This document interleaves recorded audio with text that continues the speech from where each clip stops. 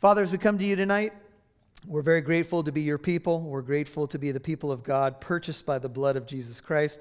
As we look at this message from Genesis 34, we pray that you'll get your word deep into us. We want to have ears to hear what you would say to your people tonight. We lay this time at your feet.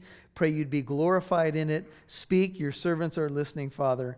Tune us into the voice of your Spirit, we pray in Jesus' name. Amen.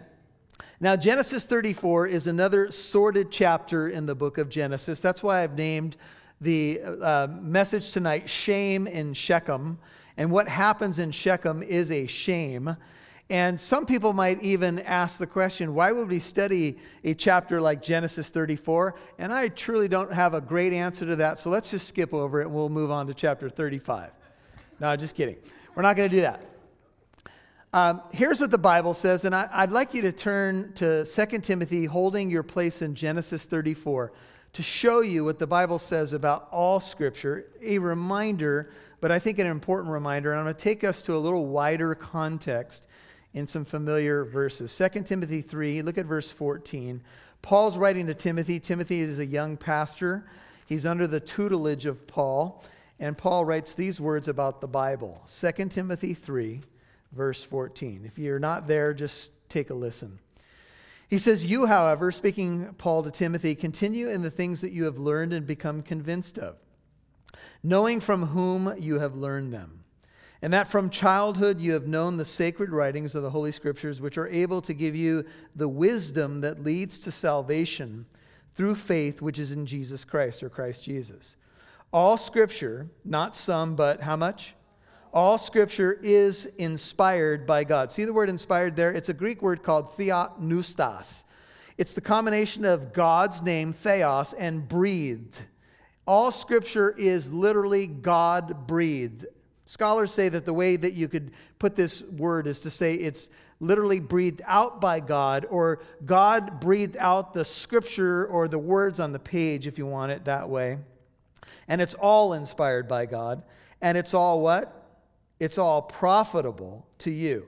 For what things? For teaching, for reproof, that is, to be instructed, to be reproved on matters of life, to be corrected, for correction, for training in righteousness or right living, that the man of God or the woman of God may be adequate, equipped, and one of the versions says thoroughly equipped for how many?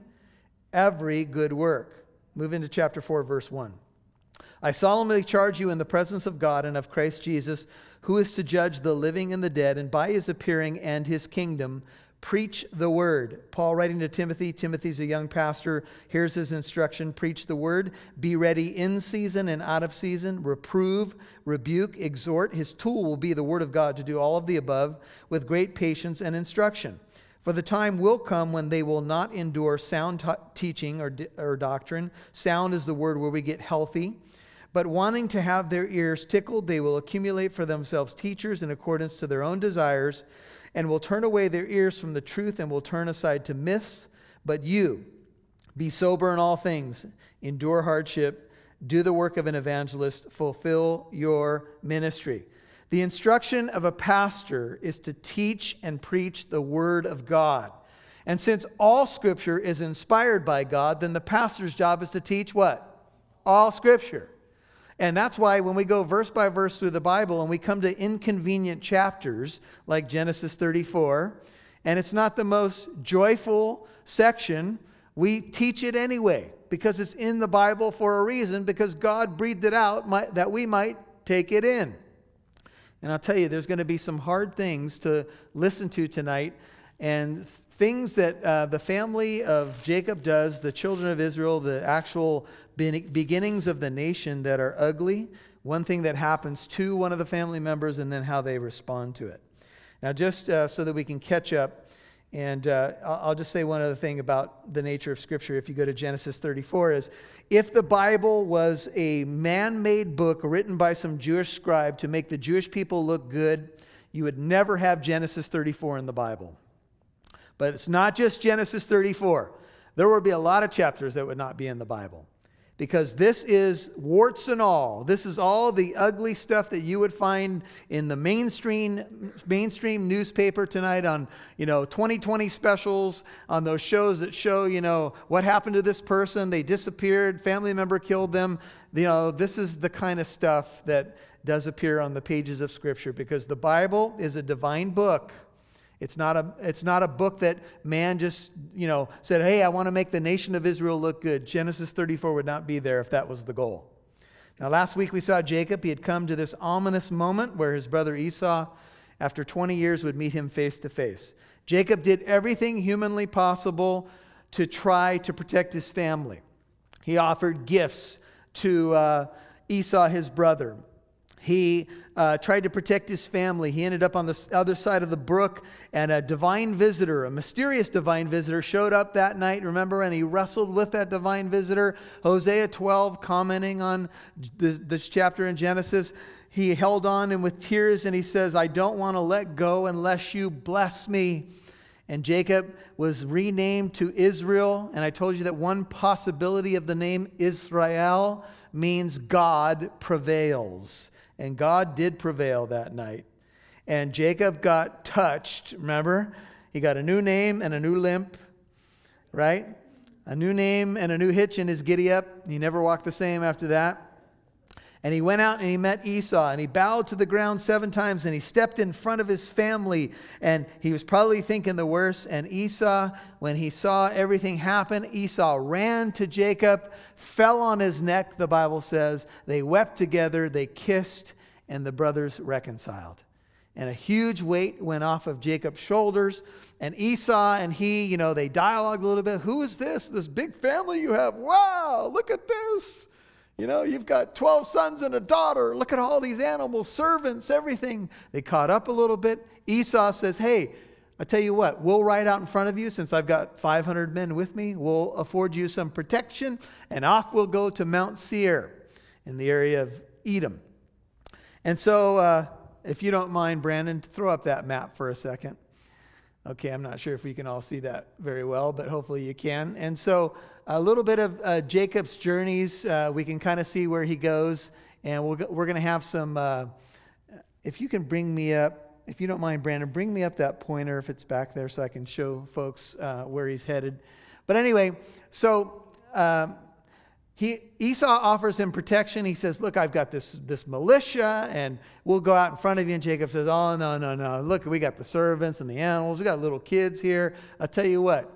You go ahead and go. Everything's cool, bro. It's nice to be, reconciled and all of that. And he goes, well, let me give you some men. Oh, no. We don't want the men. We don't need anything. We'll follow you to Mount Seir. But Jacob had no intention in following his brother. And so Jacob went back to his old ways. This is kind of what we talked about at the end of last time's message, is that Jacob was renamed Israel, God prevails, or governed by God, but he often still acted like Jacob. And Jacob means what? Conniver, deceitful dude.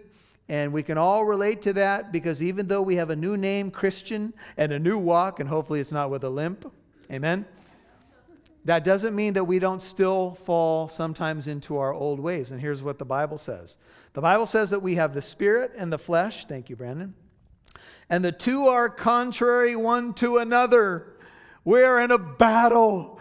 Can I get a witness? It's a war.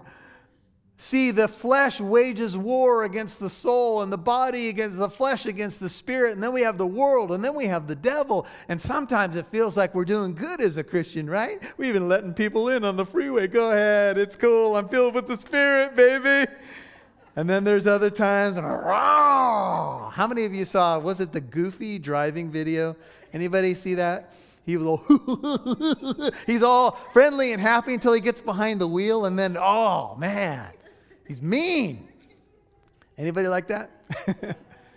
All right, so he ends up, and he comes to this place called Sukkot. Now, I mentioned to you that Sukkot is actually the word for booths or tabernacles. The Feast of Sukkot for the Jewish people is the Feast of Tabernacles. If you'll notice, where Sukkot is located, he is not yet in the Promised Land. So when he lies to his brother and he moves to Sukkot, and when he gets to Sukkot, he basically decides that he's going to set up camp there. And scholars would say that's a compromise because God's called him to go to Bethel. So he does eventually, and we don't know if he moves back and forth, but he moves from Sukkot and he crosses the Jordan and he ends up at a place called Shechem. And Shechem's going to be at the center place of our story. Shechem is 20 miles north of Bethel. Bethel, Bible students, means house of God. It's the word for house, which is Beit in Hebrew. You could spell it like Beth, B-E-T-H. And El, E-L, is the name of God. So when you take the Beit and the El, you get the house of God. And that's where he had that incredible dream, and he had Jacob's ladder, and he said, I didn't know, but God was in this place. Remember that? We've all had moments like that. We didn't realize that God was there, but he was there. And so scholars would say what we have here is when he settles in Shechem, he kind of settles for not the full promises of God. He doesn't go back to this original house of God. This word Shechem, if you look it up, means shoulder. I don't know how much to make of this, but it seems to me that when you fall short, when you don't go the full distance in obedience with God, you end up shouldering a lot more stuff than you should. Amen? You end up running into trouble. You end up running into promises. Now, some people say that, this area of Shechem is an area that's very pagan. If he would have moved down here, maybe the land would have been more to himself. I'll let you do a little bit more homework on that. But the bottom line is that Jacob kind of went between being Israel, God prevails, I'll let God govern my life. And then he had other moments when it just wasn't happening. And he went back to Jacob. So that's what's going on there. And my computer apparently has decided to freeze. Okay. Just when I thought all my technology was working great. That's all right. Okay. So here's what happens now. So he does build an altar at the end of chapter 33, verse 20. And just notice, let's just skip back for a second. Verse 18 in Genesis. Jacob came safely to the city of Shechem, which is in the land of Canaan. That's the promised land. It will become Israel. And when he had come from Padan Aram and camped before the city, he bought the piece of land where he had pitched his tent from the hands of the sons of Hamor, Shechem's father, for 100 pieces of money. Then he erected an altar there, and he called it Elohe Israel. It has the idea of God as the Almighty God. Now, it sounds good, sounds religious, everything seems to be going cool, but here's what happens now. Here he set up camp in Shechem.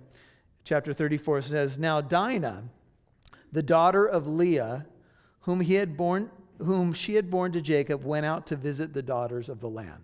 Now, as we move into chapter 34, Dinah becomes the subject matter. Dinah is the only daughter in this family.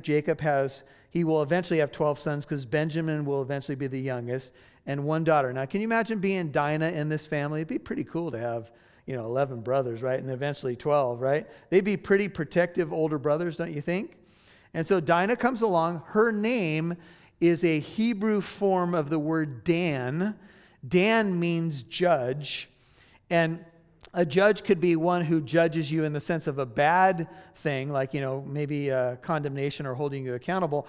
But a judge also could be a protector or a vindicator.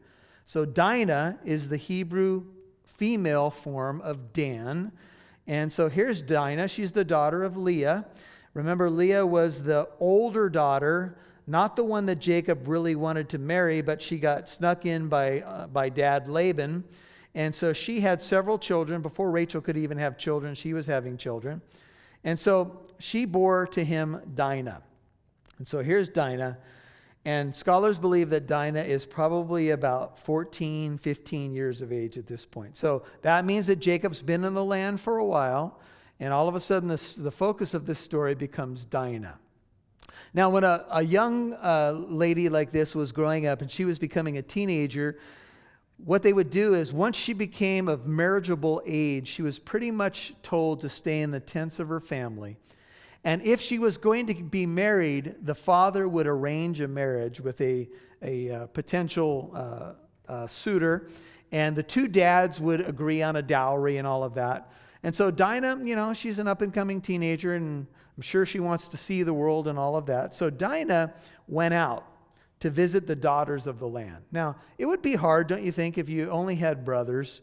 Wouldn't you want to hang out, girl power? Wouldn't you want to hang out with some girls, some girl talk? What do you talk about in the tents, They come back and talk about livestock and, Larry the lamb over here with the floppy ears. And, how much can you talk about with brothers? So she decides to go out and visit. Now, when she went out, the Hebrew word can have the connotation that she snuck out. So, we think that it's a modern phenomenon when that teenage girl sneaks out the window. I don't know what kind of windows they had in tents back in the day, but apparently Dinah snuck out of the tent. And she did it behind Leah's back. Mom, may not have been watching or whatever, but that's the implication of the language. She went out, and she went out to visit the daughters of Shechem. Now, the daughters of Shechem would have been kind of the typical pagan young ladies, and we're going to find out in this story that there's a lot of stuff going on here. And as she went out, I don't know if she normally did this. I don't know if she had a group of friends that she would normally go out and visit, but she went out and visited the daughters of the land. She wanted to go out and just kind of see the world. But when we go out and we leave the covering of the tent, as it were, whether it's the tent of God or the tent of our family, and we go out, what happens to young ladies often who feel sometimes, let's face it, parents, sometimes our kids feel a little stifled, and they kind of want to go out and check things out. And we all have to figure that out as parents, how much, where are our boundaries and how much, do we let them see some things but still protect them. And that can be a hard balance sometimes. And I know this room is filled with those of you who have daughters. I don't have any daughters, but I had nieces. And I tried to kind of, be a second dad to my nieces, and I would warn them, here's what you should look for in a young man. He better know the Word of God, and bring him over here. I'll shine my shotgun and talk to him, that kind of thing. Anyway, so my heart goes out to you if you have daughters. So anyway, so Dinah, she goes out, and she's in this place called Shechem, and she's left the covering of the tent. And she's all of a sudden going to become very vulnerable.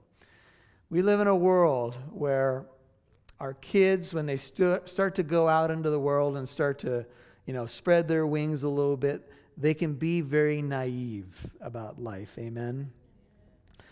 We as parents were always warning. My mother would always warn me when I was leaving the house. Be careful. She would say, in your daily activities. And I said, okay, Mom. Do you watch the road when you drive? She would say to me. No, Mom. I'd mess with her. No, I like to look to the right. I like to look northeast when I'm driving, just to see how things are going on. You're not on that cell phone when you're driving, are you? She'd have a whole list of questions for me, and then she'd reiterate, be careful and all that stuff. Now, I do it.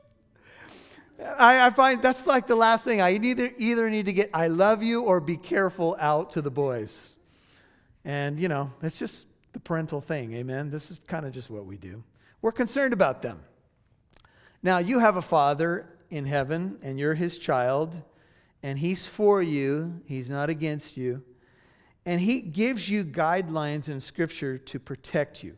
God is not some killjoy up in the heavens that just says, you know what, every Christian that's born again, my singular goal is to ruin their fun. I don't want them smiling. I don't want them laughing. I just want them, they just kind of stay in the tent. That's what my mother would like me to do, by the way. Can't you just stay home? Then we make announcements. Oh, I'm going to work my mother tonight. We make announcements. Who's going to go on that mission trip? Shane's not going on that mission trip, is he? She'll start asking questions during the church service. It's like, Mother, people do travel. Oh, no. Anyway. But I know what motivates my mom. My mom loves us. When your Father in heaven gives you guidelines and He says, stay within these guidelines for your safety, He knows what the battle's like. He knows the enemy. He knows the spiritual warfare that you're going to deal with. And he tells you what he tells you because he loves you. And sometimes, if not all the time, we have to learn the hard way. Amen. And we go out and we can warn people and we can mentor people and we can say, hey, be careful. Well, Dinah went out and she decided to hang out with the girls of Shechem. It doesn't seem like that bad of a deal, but here's what happened. When Shechem, the son of Hamor the Hivite is here in verse 2. He was the prince of the land, something like a king or, the one in charge. When he, Shechem, the son of the ruler, saw Dinah, he took her and he lay with her by force. So when she was out there, and you can read commentaries on this and they say, well, was this the typical MO of the people of this land? Did they just kind of, did they just look at your relationships this way? And was it just, part of their pagan practices to not think twice about, taking a girl by force? We don't know for sure. We don't know all the practices, but we do know this. Sometimes these things happen in pagan rituals. So here's a vulnerable girl. She's probably a young teenager. She goes out there, and all of a sudden this guy sees her. And the language is very strong if you have the ESV. It has the idea of he saw her, he seized her, he laid with her by force. He raped her. He raped her. And all of a sudden, Dinah's in this situation where this man grabs her, and now he's had his way with her by force. And this is a tragedy that does happen. And, I know in a room like this tonight, or people who are listening to my voice, I know that there's things that happen in this world that can happen in our past. And sometimes there's abuse that's happened to people, and they have, maybe something violent was done to them. Sadly, there's these kinds of things happen in our world, and it's hard for people to try to recover from this kind of stuff. And Dinah was in that situation where this man grabbed her and took advantage of her, and she was out there and vulnerable. And we have stories. I'm trying to analyze our audience because I don't think there's any young people here. But we have situations in our world where there are people who are in the sex trafficking industry who have snatched girls off the street. We have situations where men have posed as college students, convinced young, vulnerable girls that they had all the best intentions, got them to go somewhere, and all of a sudden that young girl is now in the sex slave industry. And they're telling us, people who are experts in this field are telling us it's happening in the United States as well. In fact, if you've done any research on this, there's been some young ladies that have shared their stories of how they got set up, they got snatched, and then they had to be rescued by a ministry. And this is one of the ministries that we actually support, is a ministry that goes into brothels and in other countries to try to rescue young girls. In fact, if you know Corey Nichols, how many of you remember Corey coming to speak? Corey Nichols just sent me a little tag. It's a little keychain with the latest girl that they just rescued, and I think she was 14 years old. She got a big smile on her face, and they rescued her because of that type of ministry and what you guys do as the body of Christ. And so here's Dinah in this situation. And it says that Shechem was deeply attracted to Dinah, verse 3, the daughter of Jacob, and he loved the girl and spoke tenderly to her. Now there's another case in the scriptures, and it's in 2 Samuel, and I think it's Amnon. And he takes advantage of his sister, as I recall the story. And right after he takes advantage of her, the Bible says he hates her. He hated her. And he said basically after he had his way with her, get out of here. I don't want to see your face again. And that's just, obviously horrible injury and insult. But here, he took advantage of her, and then he spoke tenderly to her and expressed his love to her. And, this is one of those situations where he did something terrible. He did something wrong, but then he tried to reassure her like, no, I really do love you. I'm really attracted to you, and this is just going to be okay. And all of a sudden, Dinah's in this situation where she's been taken advantage of by this man, and now he's confessing that he loves her. We find out in this story that Dinah is actually kept in this house. We find out later that Shechem has her in a house, and apparently she's been held there, almost like a kidnapping.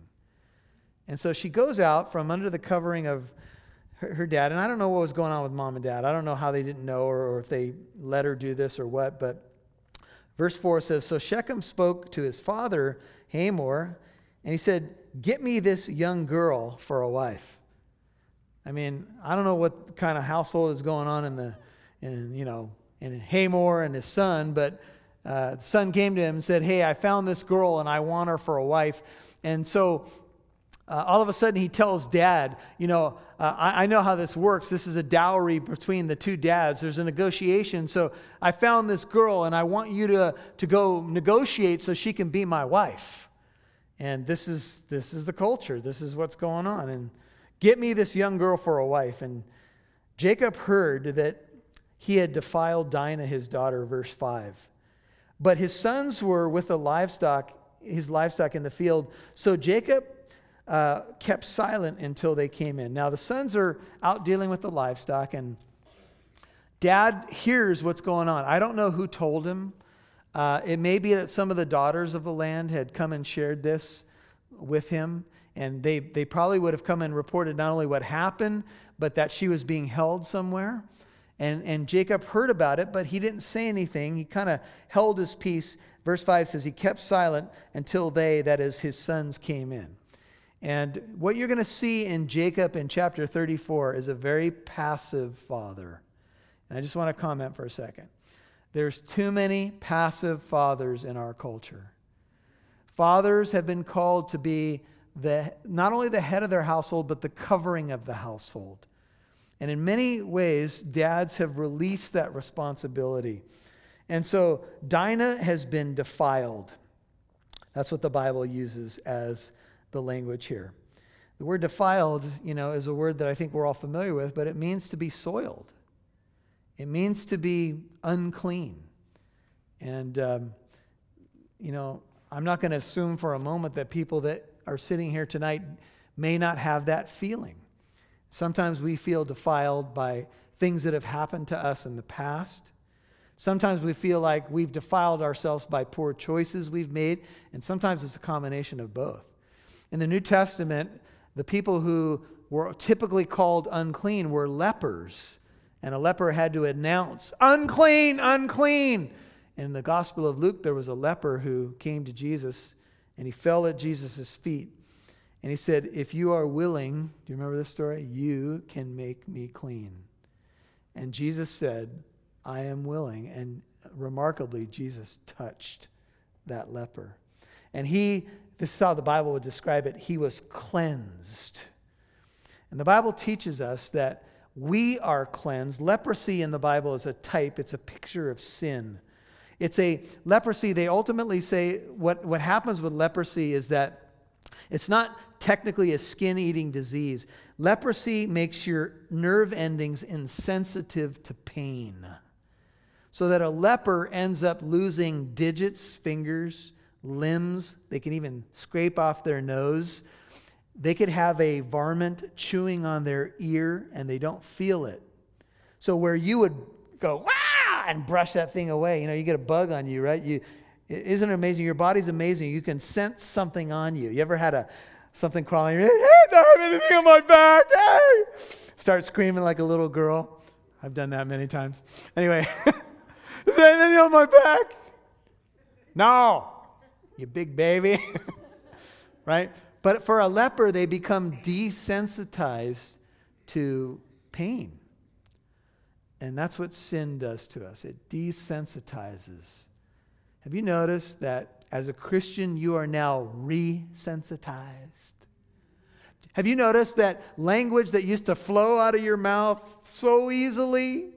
Now when your friends do that, you go, whoa, whoa. And if they use the name of God, Does that bother you? It should.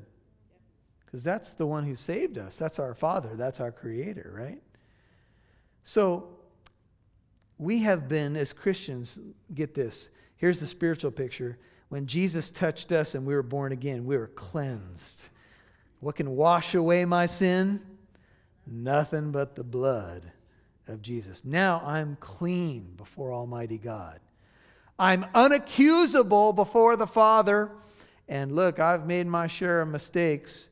There are things that I don't want to come up when I stand before God, and praise God, they're not going to come up because they were put on Him at the cross. You see, Jesus Christ endured my shame, took my wrath, took my sin at the cross so that I can be clean. And I'm unaccusable before the Father because of the work of the Son. I've been cleansed by His blood. God is no longer counting my sins against me, and He's no longer counting yours against you. As far as the east is from the west, so far as He what? Removed our transgressions from us. That's what it means to be a Christian. You're cleansed. You're clean. But Dinah, when she experienced this moment, she was defiled. Do you know that sexual sin in our culture is just rampant? We all know that. We know the pornography industry. We know what's going on in our world. And let me just say this to you. The devil loves to defile people. He loves for Christians to take 2 steps forward and 3 steps back so he can make you feel defiled. Right? You're clean before Almighty God, but He wants you to stay stuck. And you know what? In Jesus Christ, you're not defiled. You're clean. But you want to try to live out what you are positionally before God. You want to try to be that practically, and that's what we're all trying to do in what we call sanctification. We're justified in the moment we believe in Christ. His righteousness goes to our account. Our sin was put on Him at the cross, but practically, sanctification, we still mess up. We're still like Jacob, right? One moment, we're hanging on to God. I'm not letting go until you bless me. And the next moment, we're lying to our brother. Oh, we'll catch up to you. Well, this may hit real close to home for some of you. Yeah, I'll be there in a few. Not going. Gonna make an excuse. Flat tire. Anyway, there's Dinah. And it's sad what's happened to her. The Bible says that the marriage bed is undefiled. It's hard sometimes for Christians to make this transition because when you're a Christian and you're trying to be pure and then you get married, sometimes it's hard for young couples to make that transition from the light is red, red, red, no, no, no, to go. Bleep, it's green now. Okay. So you might want to, when you do premarital counseling, you might want to talk about some of those issues, you know. I think it's healthy to do that. The marriage bed, please hear me, is undefiled. God made this up. God wants you to have a healthy relationship with your spouse. And we got so much baggage, folks, in these areas that sometimes it's hard to know how to navigate life. I'm just being real with you tonight, amen? Sometimes it's hard. And so here's Dinah. She's got to be devastated. She's probably a young teenager. The brothers are out in the field. Jacob's heard about it. He stayed silent. I don't know if he's in some sort of silent rage or if he's just, kind of being passive, which he seems to be this whole chapter, verse 6. Then Hamor, the father of Shechem, went out to Jacob to speak with him. Here comes Hamor. Now the sons of Jacob came in from the field when they heard it. They heard the same thing that had happened, and the men were grieved. I want you to notice that the men mentioned in verse 7 seems to be the brothers, but not Jacob. It's not mentioned that Jacob was grieved. When Hamor, the father of Shechem, Shechem's the one that defiled Dinah, comes to him, he's going to negotiate. He's come to dad, one dad to the other dad, to talk about these two kids, quote unquote, getting married. That's what's happened. Shechem's asked Hamor, Dad, I want you to go. I want to have this gal as my wife. And so he goes to speak to Jacob about these matters. And the sons of Jacob come in from the field, and when they heard it, and maybe they walked in on the conversation when Hamor is explaining what's going on to Jacob, the men were grieved and they were very angry because he had done a disgraceful thing in Israel, which is interesting because Israel is just a family right now. But it says in Israel, by lying with Jacob's daughter, for such a thing ought not to be done. Now, on many levels, this was wrong. This was wrong because, number one, this guy shouldn't have been with her in the first place, but obviously the sexual sin was wrong. The forced, the rape here was wrong. It was wrong on so many levels. It was disgraceful. And these men were grieved. They were furious. But Hamor spoke of them, saying, the soul of my son Shechem longs for your daughter. Please give her to him in marriage. Now, wouldn't you think that it would be something like Hamor might say, hey, listen, I've come to apologize. Something terrible's happened. My son has done a horrible thing. He has violated your daughter. I'm so sorry. There's no apology here. All there is, hey, he wants her as his wife. So are we cool? It's like, no. We're not cool. No, Hamor, we're not cool. So notice, he says, man, another way to put this is, my son longs for her. Shechem longs for your daughter. Please give her to him in marriage. And intermarry with us. Give your daughters to us and take our daughters for yourselves. Hamor's got a great plan. This is an opportunity. This is not a setback. It's an opportunity. I know the kids, they did things out of order a little bit. But hey, said Hamor. And if I was one of the brothers here, I would say, hey, Hamor, don't say hey anymore. Anyway.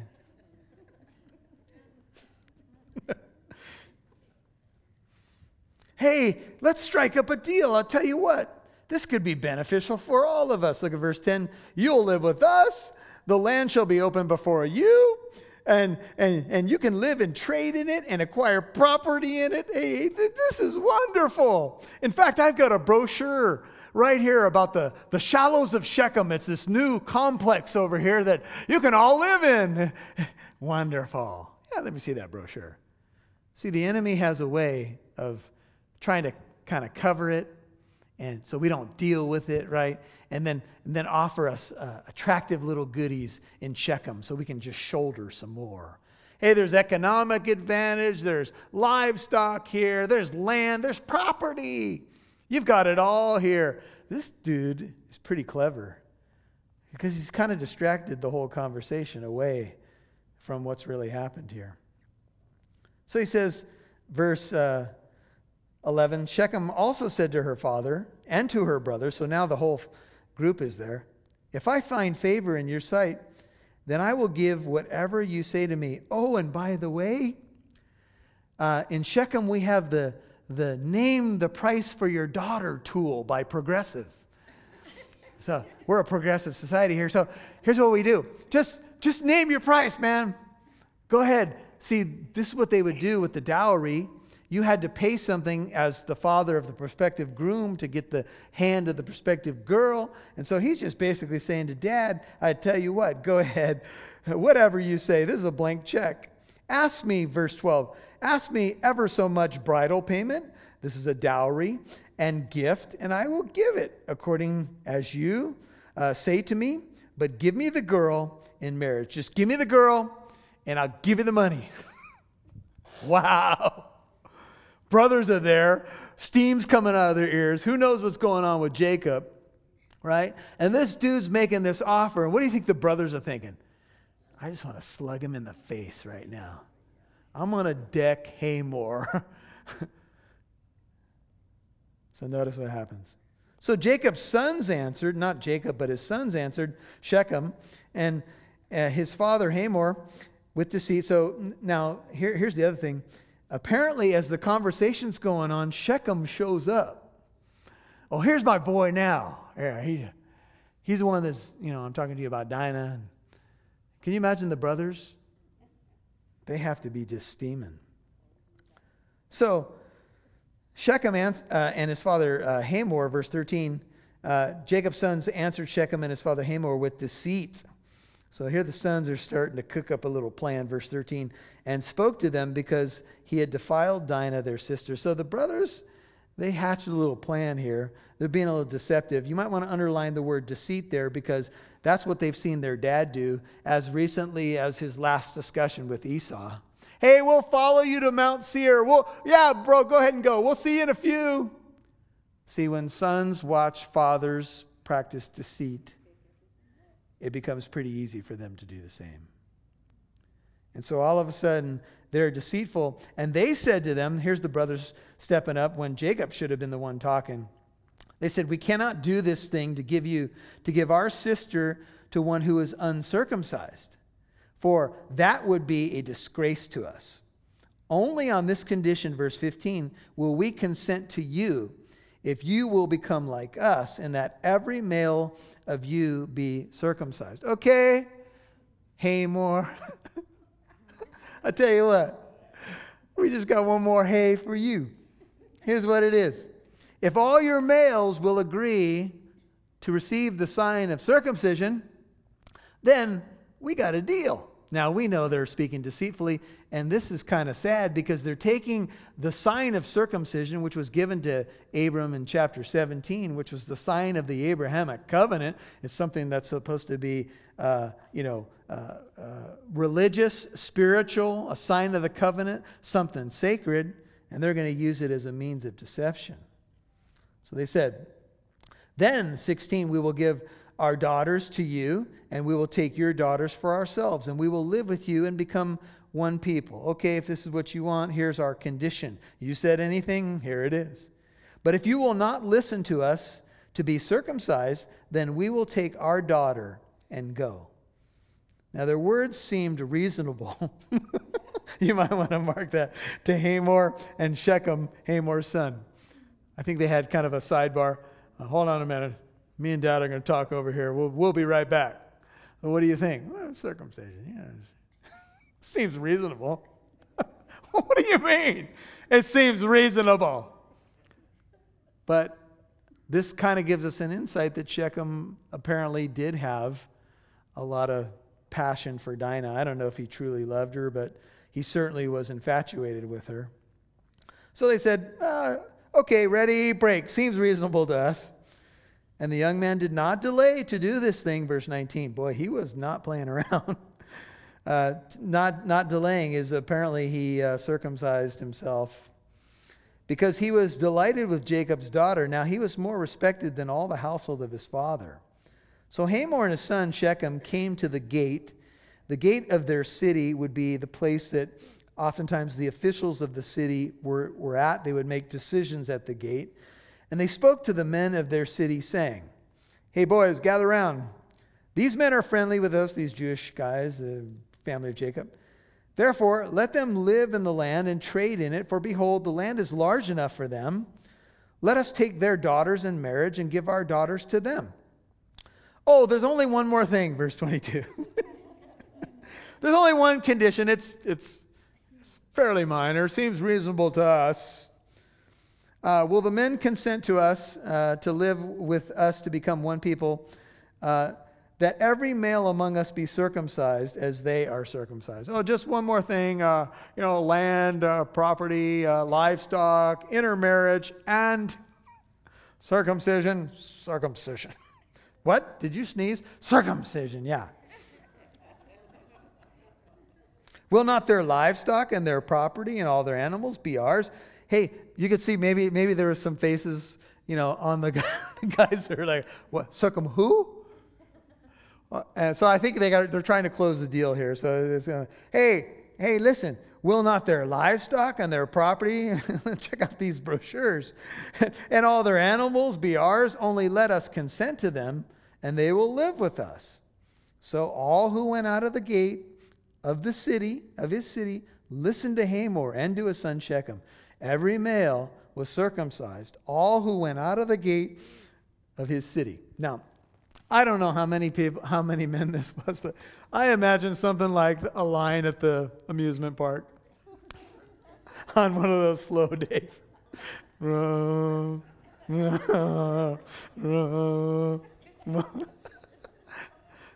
Probably the parting gift that you get is a pocket knife. Can you imagine this? Hey, what's going on over here today? We're in line for what?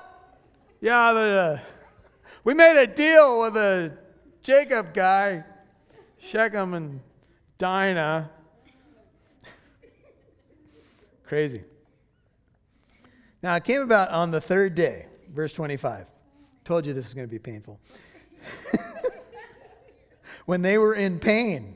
I guess the third day was, kind of the bad day in terms of the pain threshold. They were in pain that two of Jacob's sons, Simeon and Levi. Now, Simeon and Levi are Dinah's brothers. And if you recall, Reuben was the oldest, born to Leah. And these are, as I recall, number 2 and number 3. Simeon means God hears. Levi, I think, means joined. And so they're Dinah's brothers. And so on the third day, all the men of Shechem are in pain. Now, I don't know if they gave pain medication with the pocket knife. I'm not sure. I don't know if there was Advil back in the day, or I don't think so. But anyway, they were in pain. So 2 of Jacob's sons, Simeon and Levi, Dinah's brothers, each took his sword, came upon the city unawares, and killed every male in the city. And they killed Hamor, 26, and his son Shechem with the edge of the sword, and took Dinah from Shechem's house. There's where she was. And they went out. They kind of did an ancient snatch and grab with the sword. And the men of the city were in no position to fight, as we know. And so they were easy pickings.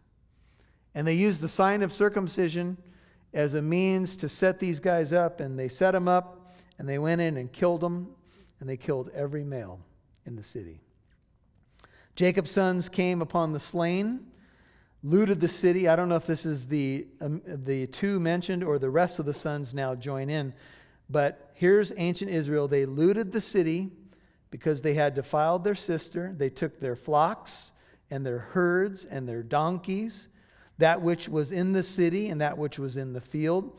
They captured 29 and looted all their wealth, all their little ones and their wives, even all that was in the houses.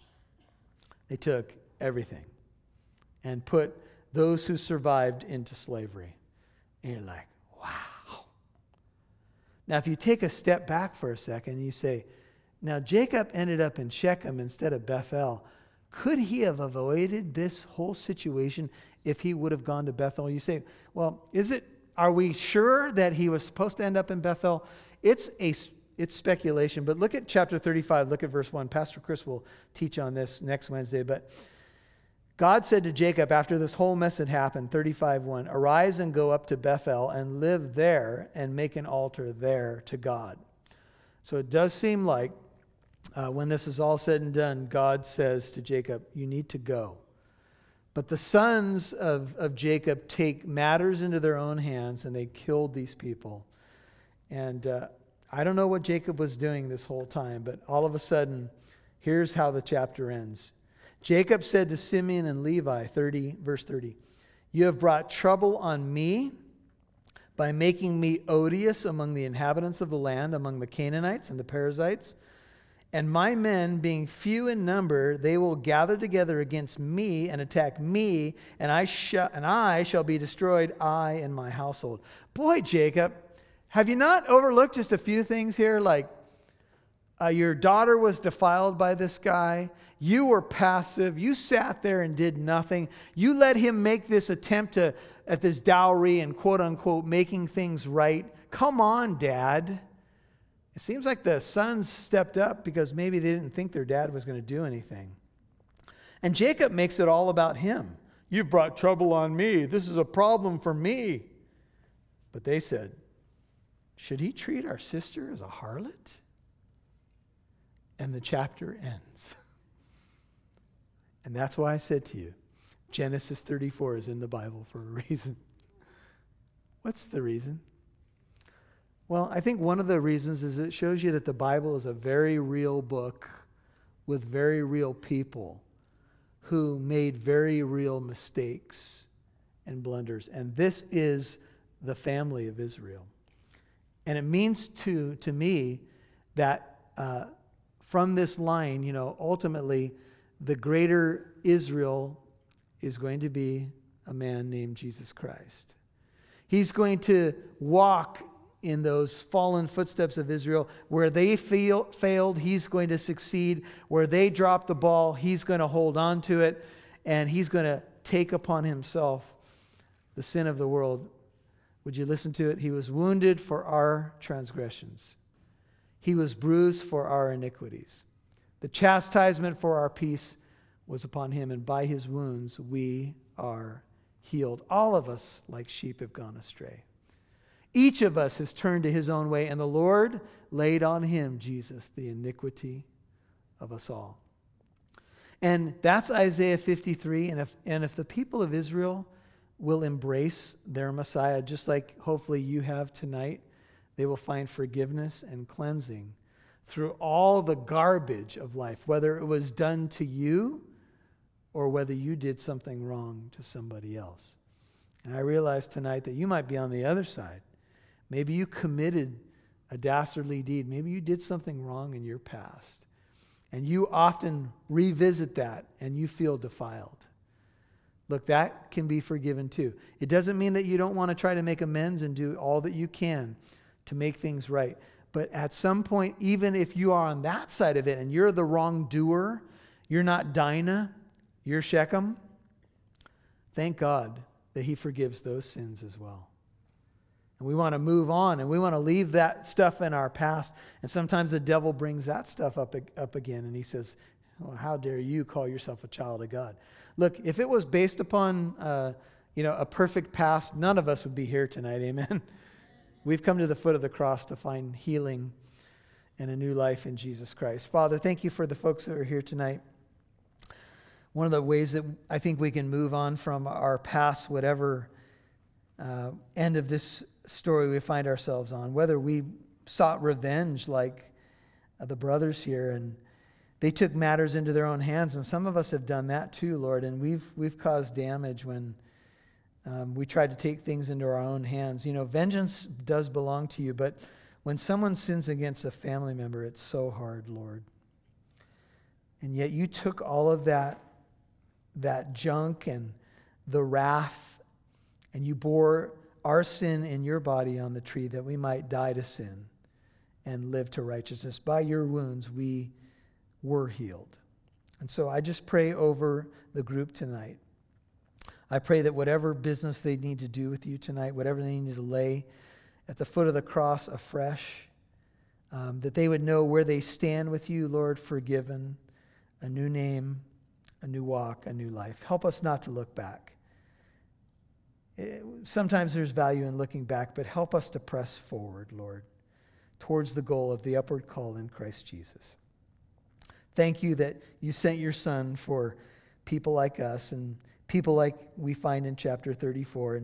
And sometimes it's hard to clean up these messes, Lord, that are created, and all we can do is leave them in your hands. But tonight we read a scripture that says we read the Bible to learn and not to repeat the bad examples in Scripture. Let us learn from these things to protect us, to rest in your forgiveness if that's what we need tonight, to not make ourselves vulnerable in situations where we don't need to be, to walk in a manner that is worthy of the calling with which we have been called. We love you tonight. We praise you. And I just want to ask you to keep your head and heart bowed. And if you've not met Christ, tonight can be your night to experience that cleansing, that forgiveness in him. Just say, Lord, save me. Please forgive me of the things that I've done wrong. Maybe you're a believer tonight, but you need to experience that cleansing. You need to confess something. Just say, Lord, I agree with you. My sin's wrong. I own it. I forsake it. I'm going to receive your cleansing. I want to be in close fellowship with you tonight. But if you're not a believer, just say, Lord Jesus, come into my life. Change me, save me, forgive me. I believe you died on the cross for my sins. Pray it to him. I believe you rose from the dead to defeat death, and I'm going to trust in you. Change me from the inside out. Father, you know every heart. You're hearing the cries of your people and those who may become your people tonight. Lead us to the cross where your blood ran down. Make us new and help us to walk in victory for the rest of this week and in the days and months ahead, I pray in Jesus' holy name. Amen.